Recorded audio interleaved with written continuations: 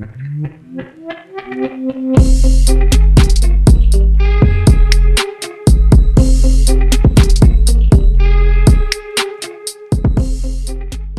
rule the kingdom. You submit and serve me. False prophet is someone who do not turn people to God. Right? What biblical site you say that's what the Bible shows? It's in the Bible. All right, where? You gotta read it. I can't give you all the scriptures right now. You don't know the scriptures? I do know them, but I can't give you point and verse. I gotta go through the concordance and show you where they are. Hello and welcome to another episode of 66 Deep. In this episode, we are going to be delving into the office of apostleship and finding out whether it is still active today and what the criteria around that is, or whether it actually has ceased within the canons of scriptures. In this episode, we're joined by Pranveer, Andre, and Alfred and myself, and we're going to be digging in to see where we end up on this one. Oh, and without further ado, let's jump straight in. We've got fundamentally 7 questions that we're going to pose, challenge, or clarify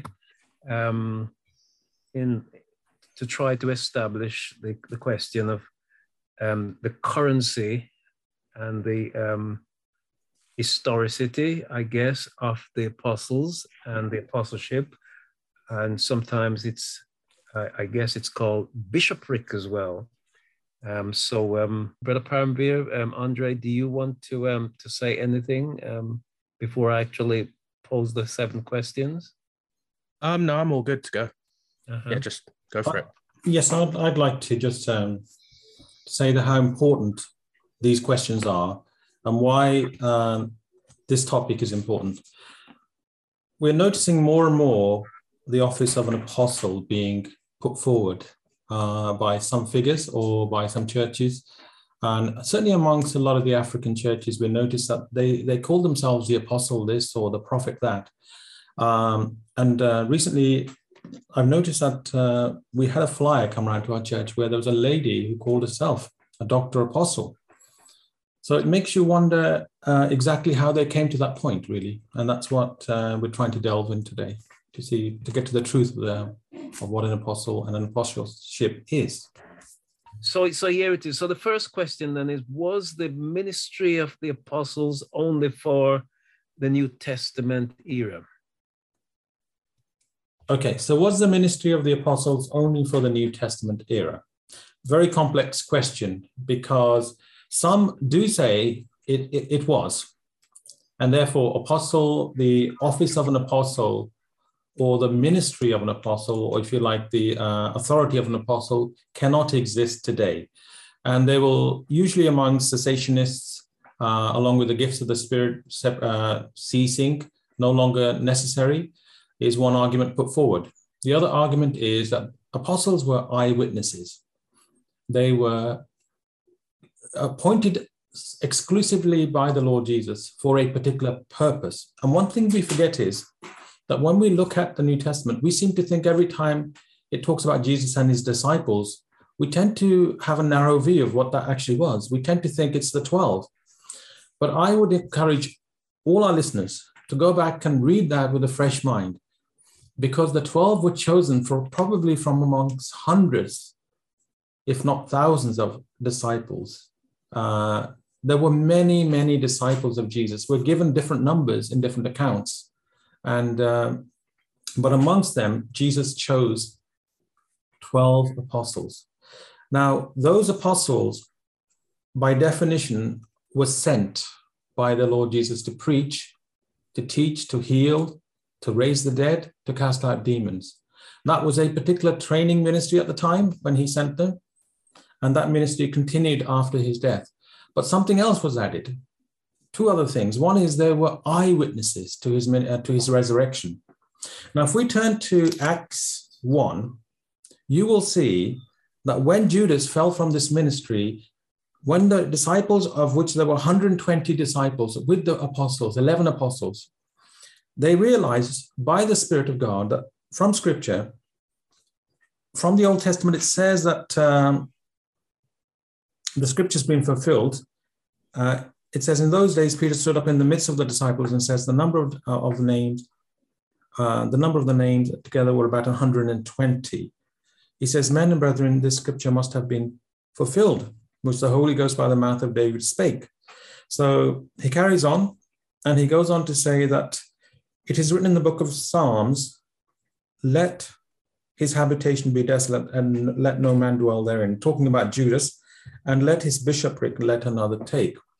This is a very important scripture because this tells us some of the key, the criteria that was necessary for them to appoint an apostle. Look at carefully what Peter says.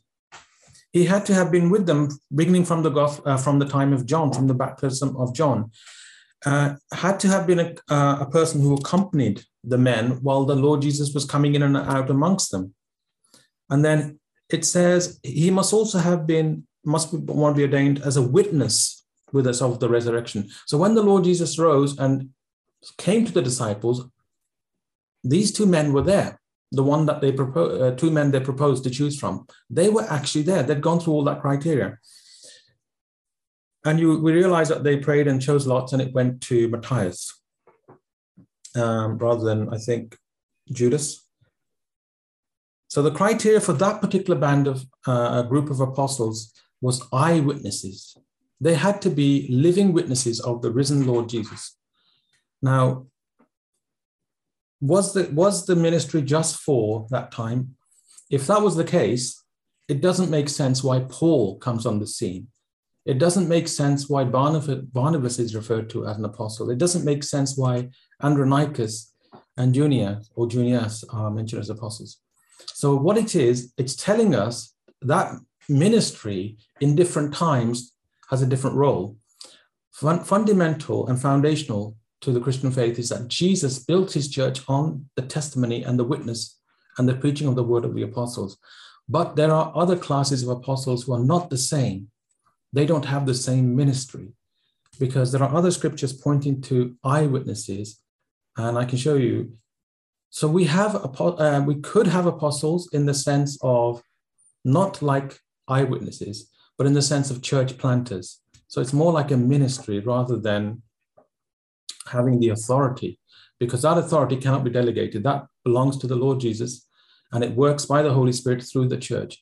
And whatever, the last thing I want to say is that the apostles were chosen to bring about the word of God, the revelation of God. Many argue that because that was finished, there can be no longer apostles. But they forget that the ministerial, the functional side of it is still there. Okay, so the first thing that I would say is that the Orthodox position is that we don't believe in cessationism. There is no such thing as the stopping of the gifts. What we're talking about here is authority. Who has the authority to do what? So no, you can't just be some random person off the street and say, I'm an apostle. No, you can't do that. Yes, being an eyewitness is absolutely something that's crucial to being an apostle. However, we have 500 people that saw the risen Jesus, but they're not called apostles. Why is this? Well, the first thing we have to say to ourselves is, what were they seeing? Because when we talk about seeing Jesus, we're talking not just about seeing the body post-resurrectional. We're also talking about seeing the glory, which is something that only the apostles witnessed. So we're talking about the Tabor light. So the light that shone forth during the transfiguration, this is something that only the apostles witnessed. Even Paul, when he was on the road to Damascus and he's praying, now some people say he's knocked off a horse. That's something that's inferred, but that's not the tradition. The original tradition is he was doing something called Merkaba mysticism, which is where he's reciting the Shema over and over again, just like Ezekiel was doing, to raise himself to the throne room, which is something that was common during Second Temple Judaism. And what happened is when he got to the throne room, seeing God on the throne was not the sort of revelation. He kind of done things like that before. The revelation was that it was Jesus sitting on the throne, and that's what he saw. He saw the uncreated glory of God, and that's where he gets his authority as an apostle. That's not something that everybody can have. Now, in terms of the office of apostleship, that's not something that you can have now. You can have something called a status called equal to the apostles, meaning that you have done vast you've gone to lots of different places and you've evangelized, but in terms of having the office of apostleship, that's not something that comes today. What we would say today is that actually bishops take the place of apostles. And the reason we say that is because prophets had the term seer, right? So seer in Hebrew is the term for prophet.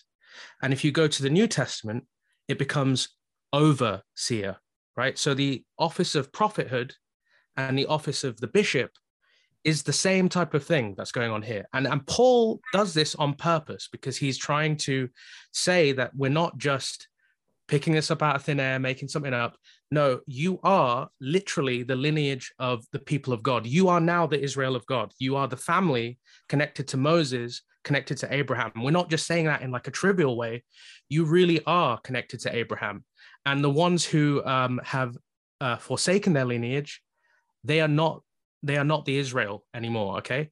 And that's why in Revelation we hear the term synagogue of Satan recorded, because they do not have the lineage anymore. In fact, Jesus says that some of you will see the destruction of the temple.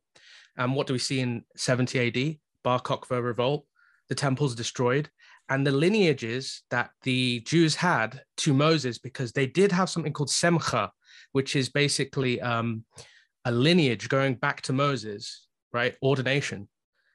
That was cut off because of the Bar Kokhba revolt, and all their records were burnt, so nobody knows anymore. So if you ask a Jew, do you have like an apostolic succession going back to Moses? They'll be like, no, but we kind of think we do, because in the Talmud, we talk about, oh, well, this guy knew this guy who knew this guy, but they don't really have it.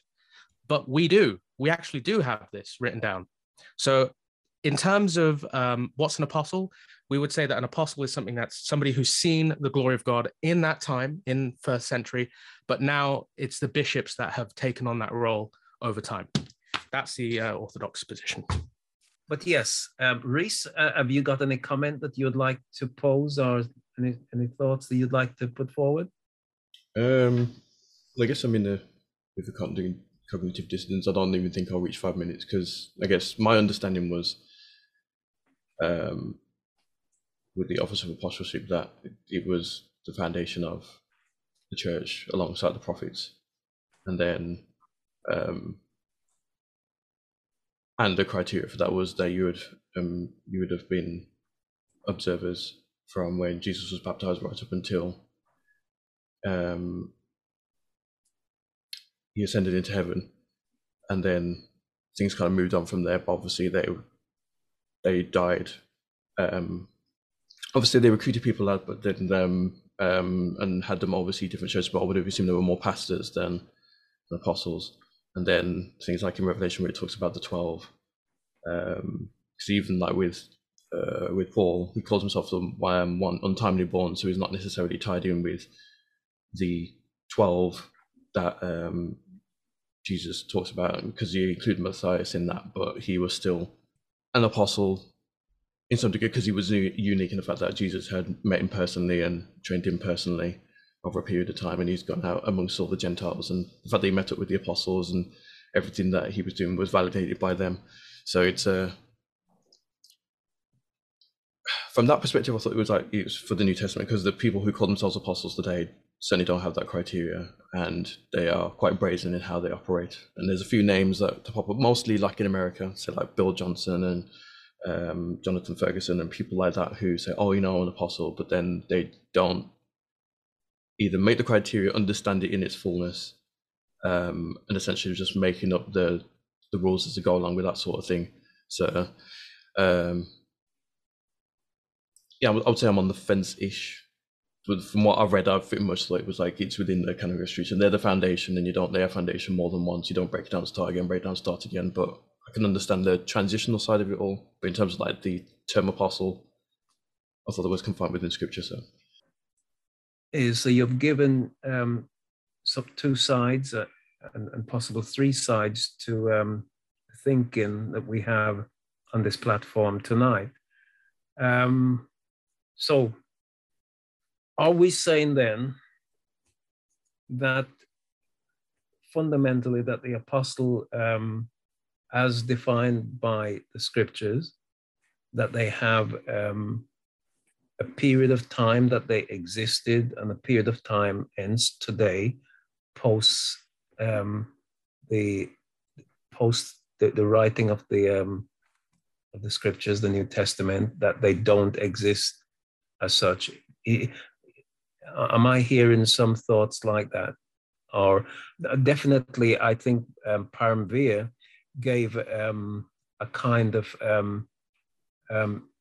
almost a suggestion of two types of apostles. The type which are,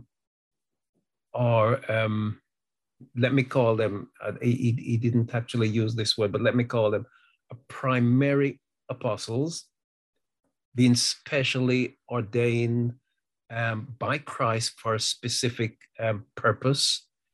And then you have another subgroup that were associated as apostles because they do some magnitude of work and ministry that kind of suggests that they're apostolic in their attributes.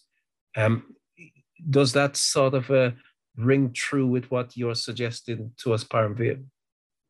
Yes, I would say so. I think it needs clarification, because the danger is people like Bill Johnson are claiming the same apostolic authority that no longer exists. It cannot exist, because why would we have the word of God? Apostolic authority now has been transferred to the word of God. So they cannot actually, in fact, if you look at church history, when people claim to be apostles or try to replicate the apostles, have caused havoc to the body of Christ. It can lead into serious doctrinal error. It can lead people astray. And what happens is that these people that seem to claim apostolic authority start actually introducing rules and regulations that are contrary to what the following of the Spirit is. So, but there's a danger on the other side, which I mentioned about the cessationists and those that don't believe in the gifts, and they group all the gifts, including the apostles, as if they're all done away with. Then you have a danger, because the Holy Spirit didn't stop. Jesus wasn't stopped by that model, was he? He went and picked out Paul. He carried on. Now, but Paul was not an eyewitness in the original sense, but the Lord Jesus revealed himself and revealed his word to him. So yes, he did have a very, very primarial apostleship, if you like, in the other 11 or 12 that were there. However, people today need to be very careful, because one thing they miss is that the gifts of God, the gifts of the church, are operated by the Holy Spirit. So there's danger in elevating the office and people bringing themselves to that level, and there's danger in people neglecting it. And in between is the right balance, because that explains in the New Testament why you have Barnabas being referred to as an apostle, and Andronicus and the others. There are other scriptures referring to apostles, which I can show you from First Corinthians 15, verse 7. Because if you go through the list of people that saw Jesus, we have James, we have Peter, we have the 12, and then we have the apostles. So what's the implication there? If it was Peter that Jesus came to privately and he went back and sat with the apostles as if he hadn't seen Jesus, that wouldn't make sense. So it's much more deeper than that. So there are dangers on both ends. People that run away with apostolic authority over the word of God, and people that throw away the working of Jesus by his Spirit in what the role of an apostle is, which is as a church planter or as a groundbreaker or whatever you want to call it. That ministry by the Spirit still exists, but it doesn't mean that they are like Peter or Paul. That would be wrong, because then you start ascertaining attributes to people, and that's dangerous. I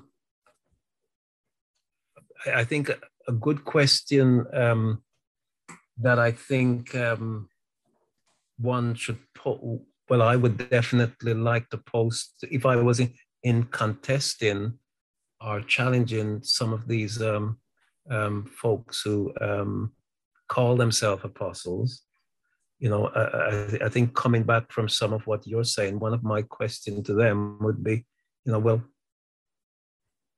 who made you an apostle? And probably following that would be, what do you do as an individual? At what point did you become an apostle? And what do you do that makes you an apostle? And let's say me or somebody else, not an apostle. Yeah, that's a question that I would pose them, and I guess there are many other questions that's coming out of your explanation there that we could pose at people that needs to, not that we could pose, but need to be posed, because there's a great danger I see in people proposing themselves to be apostles. And why? For me, I would say there is no danger, because I don't listen to them, full stop. I'm mature enough. My teeth are long enough to know not to listen to them. But here is the danger. With position, with power comes influence. And you can see how easy it might become for more vulnerable people, easily manipulated people, to be led astray. So somebody could come and say, as an apostle of the Lord, this is what I am asking you to do. Give into the church £10,000. Go and sign a check for £10,000. And I'm telling you this as an apostle of the Lord.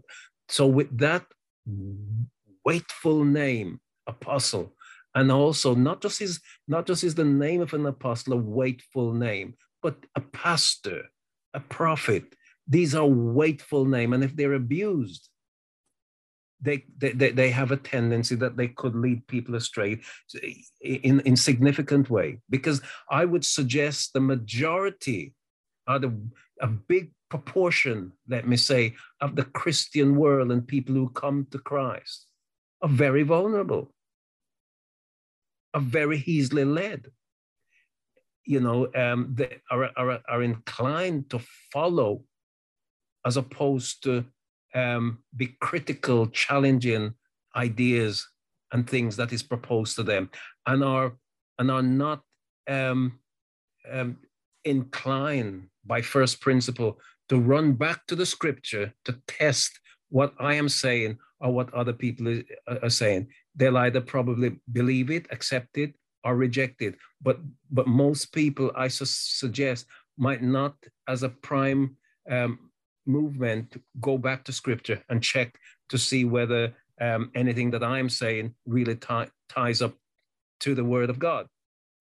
So here's a danger, and in Revelation chapter 2 and verse 2 and this is what Jesus himself is saying to the church at Ephesus. He says, I know your works and your labor and also your patience, and how you cannot stand or bear them which are evil, and also that you have tried them that say they're apostles and are not, and you've found them to be liars. So what we're doing here definitely is something that any child of God need to be encouraged to do. If a man come and say, I'm a prophet or I'm an apostle, they need to be tried, and we need to have some measure to try them by. And it's not just I declare myself as an apostle and everybody accept that. As so frequently we have people come in our midst and call themselves apostle, but nobody, that our leadership, don't challenge them. What makes you an apostle? And I think people need to be challenged.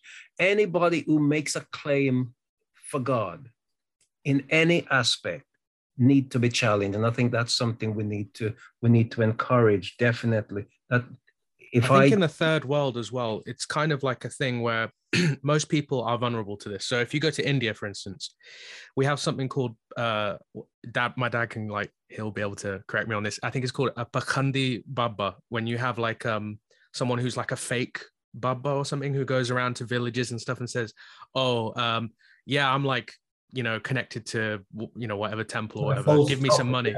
Yeah, and they go, oh, give me some money. So I think anywhere where there's a lot of folk religions, a lot of paganism, a lot of kind of, well, just poverty in general, people are susceptible to this because lack of education. I would say that lack of education, lack of reading, lack of access to, like, Bibles now are very easy to get access to. So we take them for granted. In the beginning of Christianity, no one could read. Like, it was the slaves who were Christians, right? So how did they verify? That's what you have to look at, because they can't read, right? So now I would say they could look to a person like, for instance, Polycarp. Polycarp directly knew John, right? And he was a disciple of John, and everybody could verify that.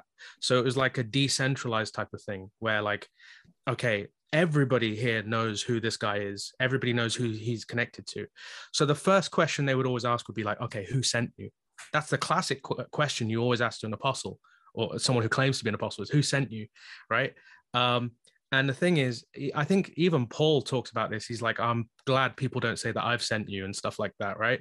So if we look at what an apostle is, right, we have to look at Luke 10, and then we have to also cross-reference that with Numbers 11, okay? So in Luke 10, if you read it in the Greek, it says that 72. Now, the 2 might be a copying error. It's probably 70.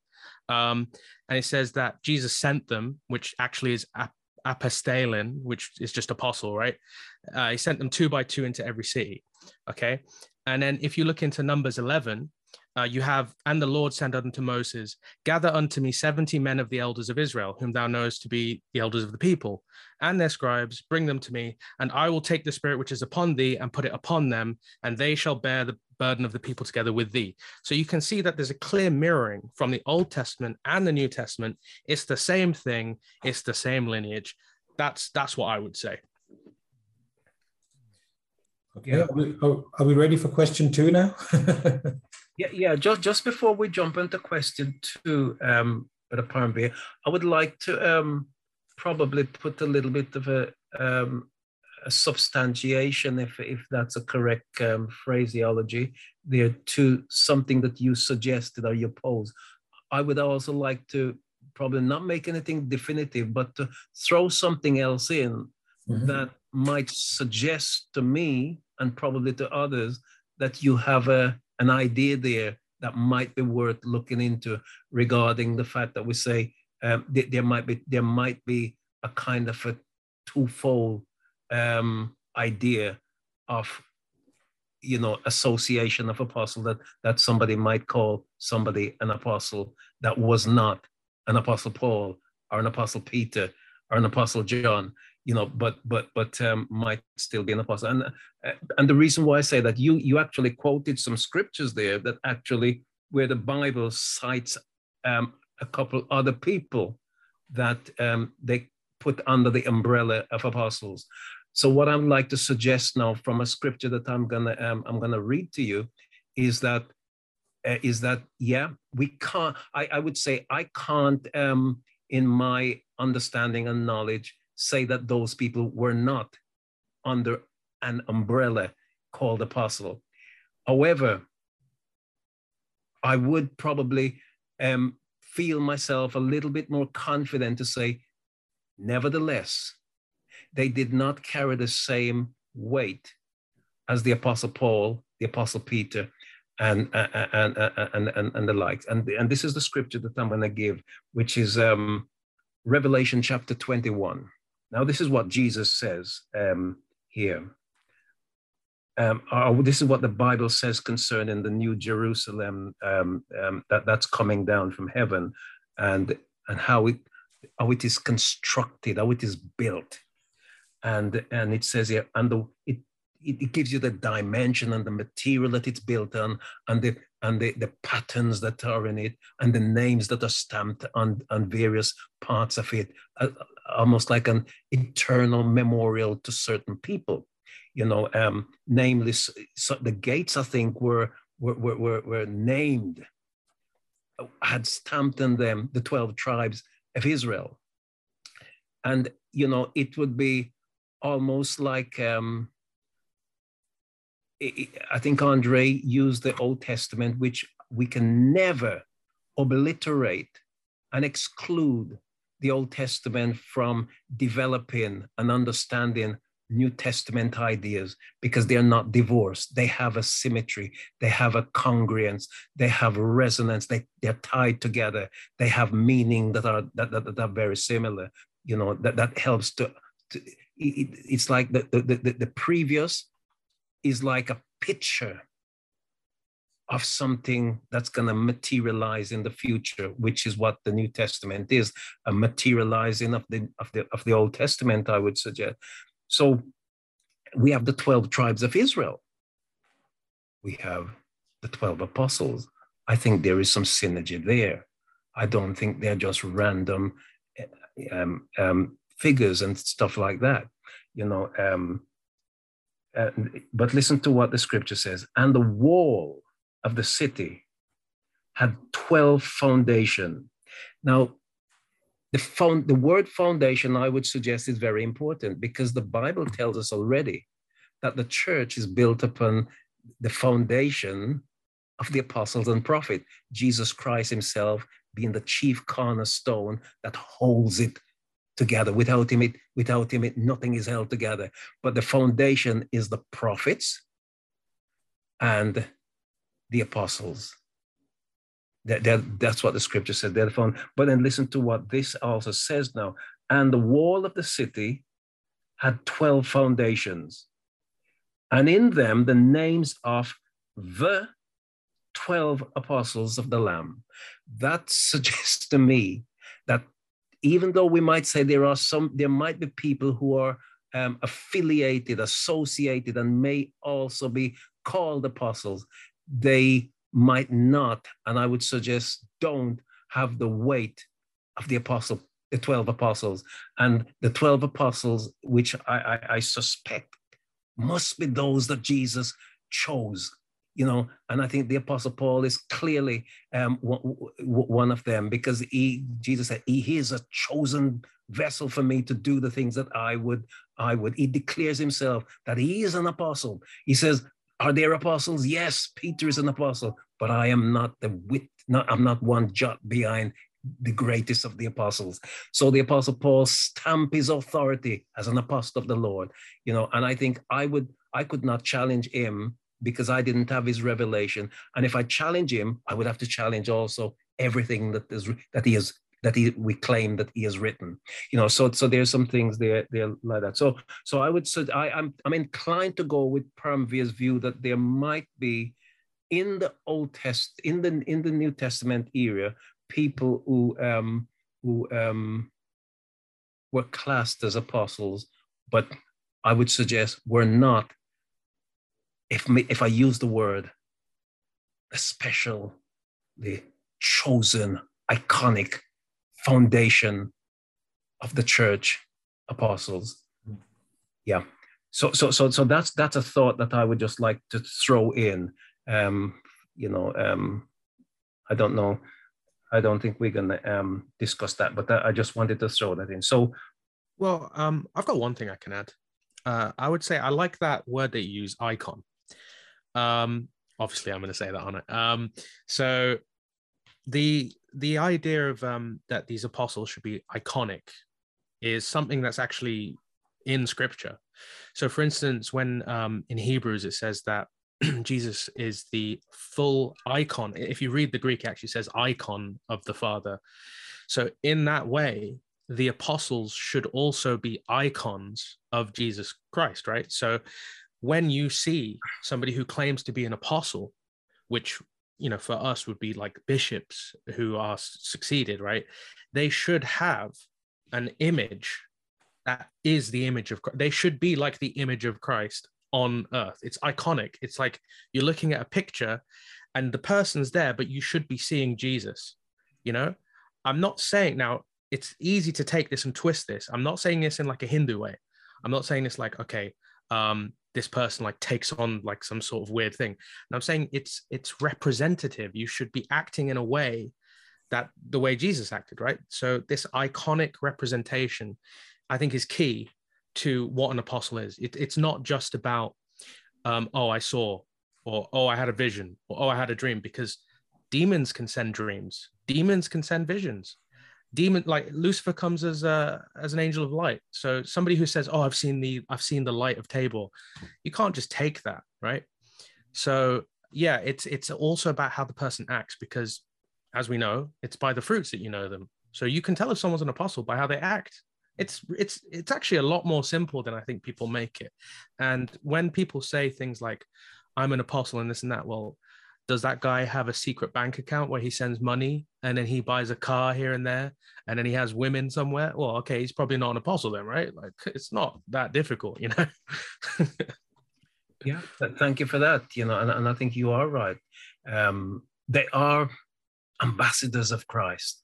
That's what the Apostle Paul uses that word frequently. And an ambassador is somebody who speaks directly on behalf of the person who sent them. As a matter of fact, if I am an ambassador, I don't need to refer back to the person who sent me. I have already given authority to speak new things that you might not have heard, because I am an ambassador. I have been given the voice. I've been given the legitimacy.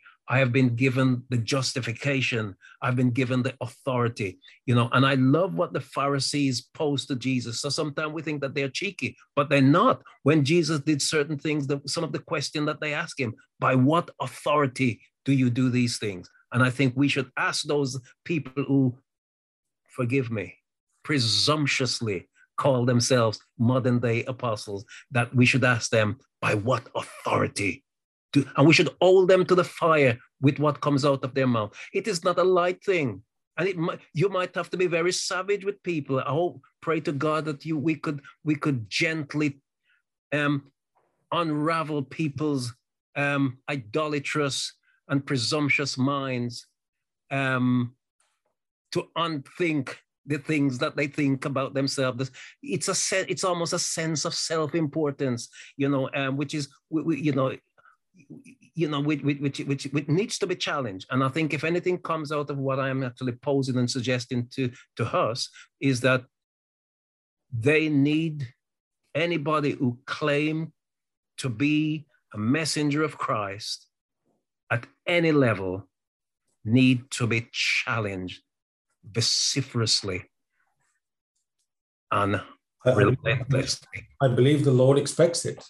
Yes. Because remember, as we saw the church, was it the Ephesians who in Revelation, Jesus commended them for their work and for testing those who claim to be apostles, and also those deeds of the Nicolaitans, which is quite an interesting idea in itself, because that's people having an oversight, claiming they had special authority from God when they didn't. Yes. But I think the second question does go deeper, because a lot of people could actually claim from Scripture that they are apostles, and I think that they will challenge us and say, here it is. Yeah. There you go. They're in the Scripture.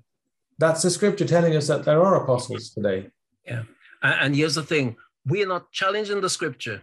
We're challenging the person today who claim apostleship, and they need to be challenged. And I think, which is just like what they did here in Revelation chapter 2, verse 2, the Ephesians. Jesus says, you have tested them and challenged them who claim to be apostles, and you have found them to be liars. Now, I wonder what test they tested them. I could only suggest that they tested them based on the apostles that they knew, on the scriptures that they knew, you know, and that's what we have to test people, you know, on what is written. Yeah. I would go even further and say that when Paul says, keep our traditions, whether written or oral, I would say that they may have even said, what has Paul said? You know, what has he told you? And they would, if they weren't a real apostle, then they wouldn't have known what Paul said, right? Maybe they didn't have his letter or even know what he was saying to do in a certain church. So this you don't have to believe in, but I would say that they also were being told by Paul, here's how you carry out a daily service. Here's how we do things, like trying to move things throughout, keeping order within the church.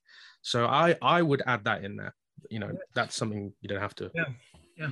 No, I think we need to stir up our own thoughts and minds, and probably out of our discussions, encourage people to work out their own salvation with fear and trembling, and not just to take things on people's words, but to dig and to provoke and to challenge to the point of embarrassment, and I think we need to do that, because what is at stake here is that if I claim to be an apostle, and people have respect to that claim, and I can lead people astray, because people are vulnerable. Young people are vulnerable. New converts are vulnerable.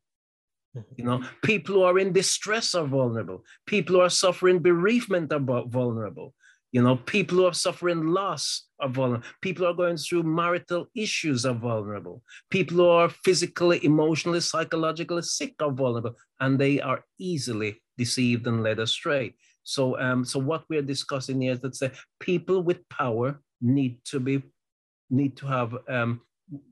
challenged, concerning their positions. Yeah. And if they're genuine, we have nothing to fear. If they're false, we need to expose them.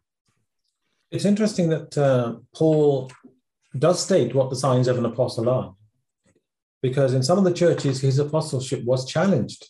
Yes. Because the Judaizers were claiming something that Paul didn't have. They were saying that Paul wasn't one of the originals. So it's very easy for Satan to come in and say, well, he wasn't there. And in fact, if you notice, the dissimulation is the word I think used, that Barnabas was led astray by by some of the priestly converts. They were converted, but they still had a foothold in the Mosaic law. They were trying to impose the Mosaic law and were trying to bring the Gentiles under bondage. Yeah? This is happening today. Yeah. The Messianic movement in Israel is off the rails, as some of the observers have said. Very few of them are actually following what the Bible says. The rest of them are claiming to be apostles or whatever, trying to bring Gentiles under Judaism. So you see the prayer shawls, you see the shofar, the horn, and all this and that nonsense, yeah? Claiming that they are some kind of apostles in a sense, and people are being led astray. But Paul said that when I came among you, surely the signs of an apostle were performed. You saw the demonstration of the power of the Spirit. This is one of the signs, that an apostle had signs and wonders that followed. Like Peter, when his shadow fell over people. So amongst those, exactly the same with Paul. The same kinds of miracles were taking place. They were entrusted with the word of God. Now that's revelation is closed because we have the scripture. So if you have new apostles coming along, they could easily say, well, that carried on and I've got a new revelation. And that's where the danger comes in. Satan is very good at taking good things and deceiving people into evil. So if you tell them that, if you could, I've noticed that when people don't understand the word and they want to try and be like the apostles, they try and manufacture apostleship and the New Testament church. They try and replicate some of the movement that started in the 90s, the New Reformation, the New Wine, and some of these, some of these churches were trying to replicate, we should be like the New Testament church. If we are the New Testament church, if we are born of Jesus, why do we need to replicate something that God did? You don't do it. What they weren't looking to be something, they were looking to follow the Spirit. They were looking to be to obey what the Lord had given them. Here's the problem. We are not to masquerade, or we are not to copy. What God did for that generation was written by God for that generation. We are no longer the foundation. The foundation is built, but God is building on the foundation what he's doing in the church today. And people are not waking up and realizing, I don't need to be Peter, I don't need to be Paul, I need to be me, but I need to follow Jesus. Absolutely. And do what he wants for my time. And something else I would throw into that as well, which like during the time of the apostles, the Bible tells us that the Holy Spirit was, I think it was the Apostle Paul or Peter, I'm not quite sure which one it was, but they were so under the anointing of God that people took little snippets, cloth, handkerchief, whatever it is, that was off their clothes and sent it out to people. And that was because these guys were so divinely blessed and filled with the virtues of God, just like how virtue left Jesus into the woman with the issue of blood. So virtues of the apostles left them. And so when people receive these by faith, when people receive these cloth or handkerchief, they themselves were healed. Now, why am I saying that? I'm saying that simply that today we probably find people might just sort of ritualistically distributing handkerchief and praying over handkerchief, and I think we were guilty of that. I'm using the word guilty because that is me saying guilty. I don't know whether those above me confess guilt, so I'm just saying I don't feel that it was something that, my personal view, I don't feel that it was something that we were God-given to do. It's something we did because we were replicating what the apostles did. But the apostles were filled with the virtues of God, and virtue flow out of them. I think, Andre, you mentioned the shadow of the apostle falling upon people and they were healed or whatever else. That was the virtue that God bestowed, endued in them as ambassadors and as icons of Christ, and those manifestations came out of them. Well, I don't think then it's in the same way because Jesus fasted for 40 days and 40 nights. Why do I need to fast for 40 days and 40 nights? I'm not called to take pattern of the physical things that what Jesus did, like he fasted for 40 days and 40 nights. Yeah, I'm not called to do that. Or Moses fasted for 40 days and or Elijah fasted for 40 days and 40. I'm not called to replicate, or somebody fasted for 3 days.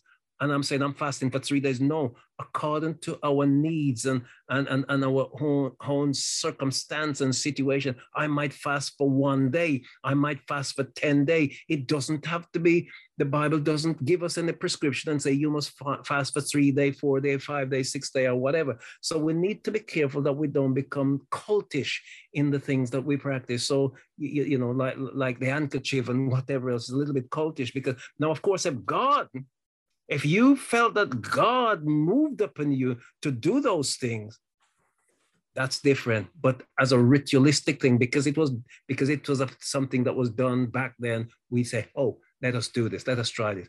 No, I don't think so. If nothing else to add on that first question, shall we move, gentlemen, on to question 2? With the encouragement that we're suggesting to people, and if I speak for us, and if I'm not speaking for us, correct me, either we're encouraging folks who may listen to our discussion here, that they might be moved to say, if somebody comes into your church and profess to be a prophet or an apostle and is making a prediction over your life and whatever else, if those predictions do not come to pass, you need to go back to them and tell them in a nice way that they lied to you.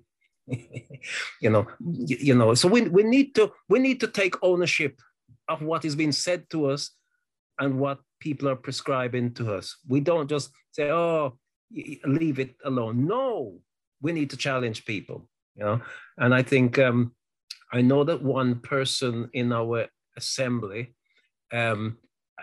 meticulously makes note in her book of people who come to our congregation with these elaborate prophecies over people's lives, and nothing, nothing has happened or changed in any sense. And when those people come back to us again, I would go back to them and say, you told Sister Jane that this was going to happen to her. Sister Jane is dead and nothing happened to her. You told this person that they were going to be healed of diabetes. They died with diabetes. Whatever it be, we need to challenge people. They need to be brought to accountable, and not just to. We might. In actual fact, here's a brazen things I'm going to say, and I think there is a scripture that that the Apostle Paul says to Timothy: you must maintain sound doctrine, because if you do, you will save yourself, and you'll save those that hear you. We might also be a vehicle, if we challenge one another, to save each other from error. You know, we might help that deluded soul who claimed to be an apostle. They woke up one night with some dream or whatever and claimed that God has anointed them as an apostle or whatever. By us challenging them and showing the fallacy and the failure of what they're saying, we might help them to reconsider and find God in a proper way. So let's move on to question 2. Question 2. So, were the apostles to the church foundational, functional, or both? Were the apostles that was given to the church, were they foundational, functional, or were they both? Who wants to go first? Andre, I think you probably could go first this time, since Dad went first last time.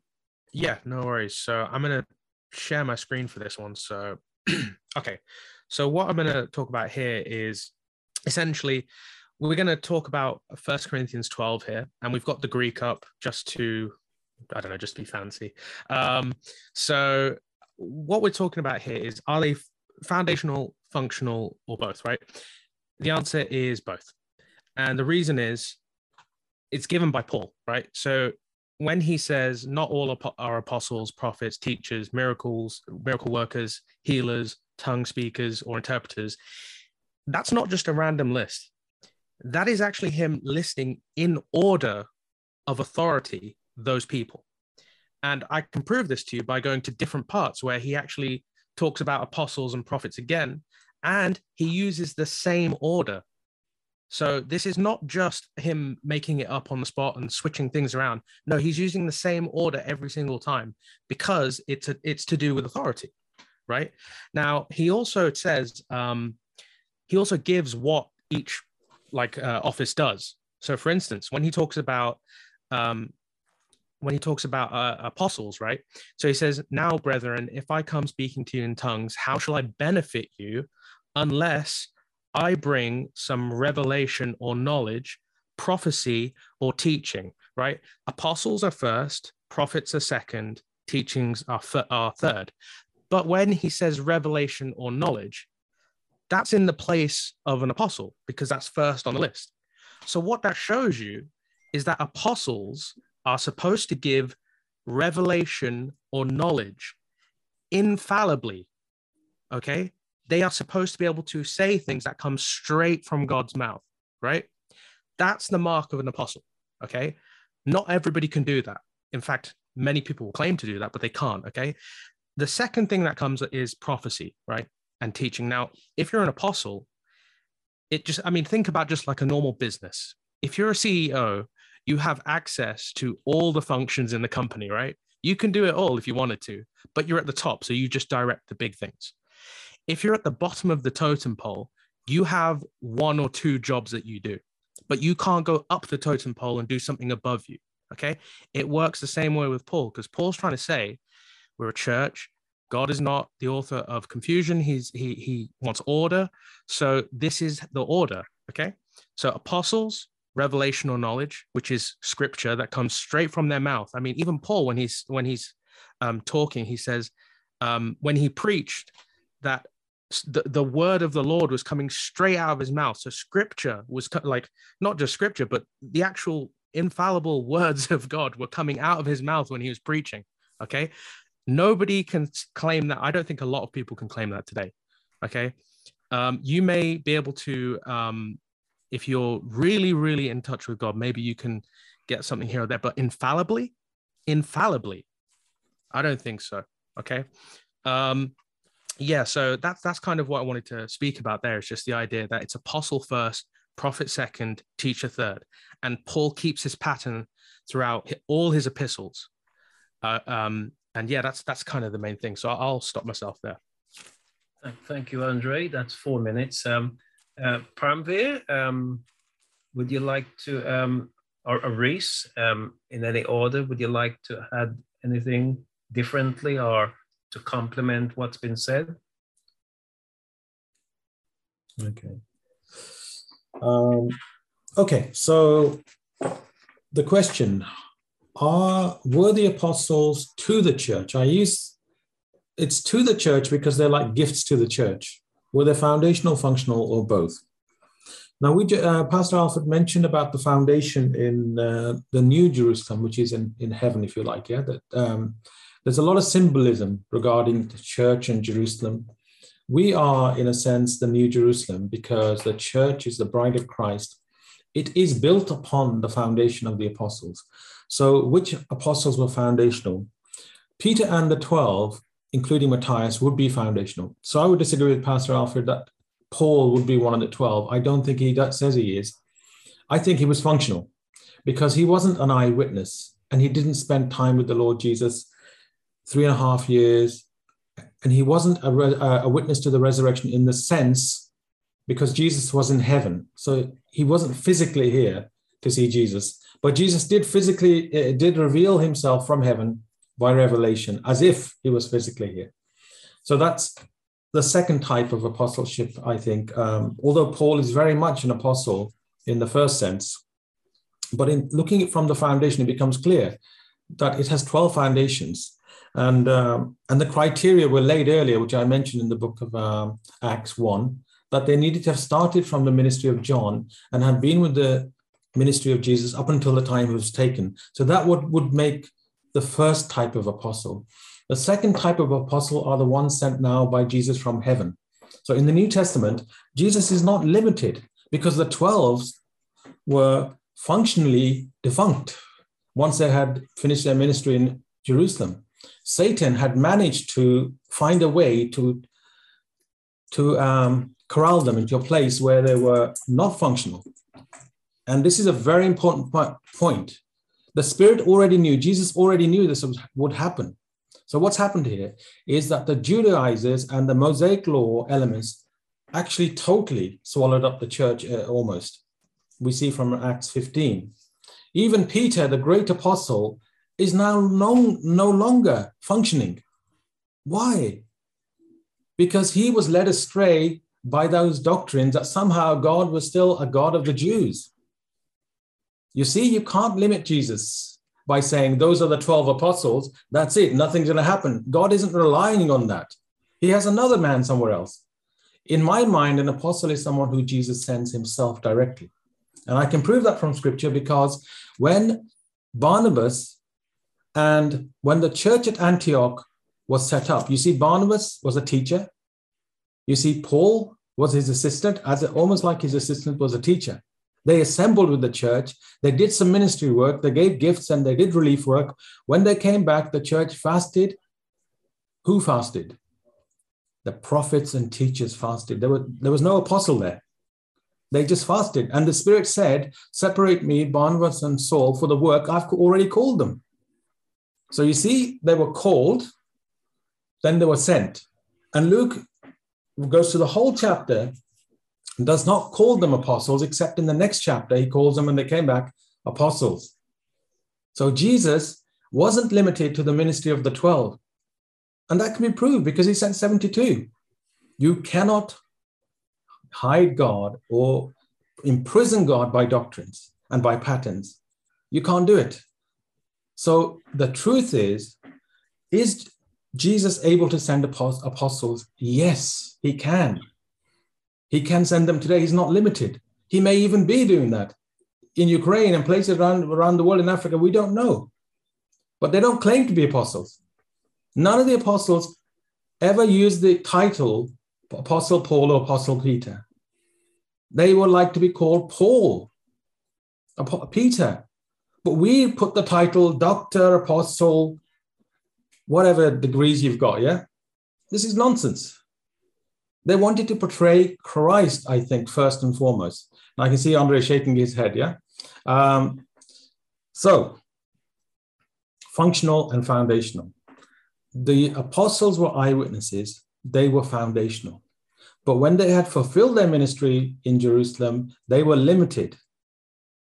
Their ministry ran its course. Something new was needed. Somebody new was needed. So you have Paul, you have Barnabas, who were very, very close to Antioch, men that had grown there, Greek speakers that knew the Greek language and culture.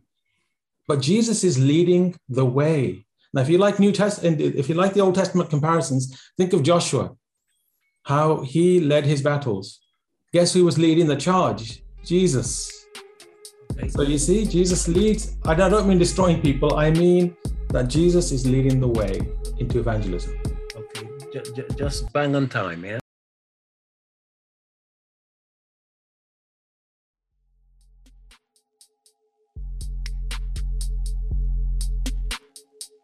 Like, I would have never known the magnitude of who I am with the keys of the kingdom if it wasn't for me going online, watching them talk about me on social media. And then one of them said, they said, you know, he claims that Jesus appeared to him in a dream and gave him the keys of the kingdom in 1987. And he says, now, you know, if he was given the keys of Peter, the keys of the kingdom like Peter was, you know what that means. Our Pope is really not the Pope. He's the Pope. He gave it to me. I'm not a liar. Jesus came to me. So I started to realize I'm the Pope. I don't need no robes. I'm the pontiff. I've been chosen by God to hold the highest rank out of all preachers in the world. The Son of God came to me. And when I give a word to somebody, they should obey. When they don't, they're disrespecting the highest order in the land. The Pope of the whole church universally. I'm the top head over the church universally. If a pastor come against me, no matter how big their church is, they got to shut down. They need my approval. I don't need theirs. Is that understood? Join us next week for part 2. And until then, take care and God bless.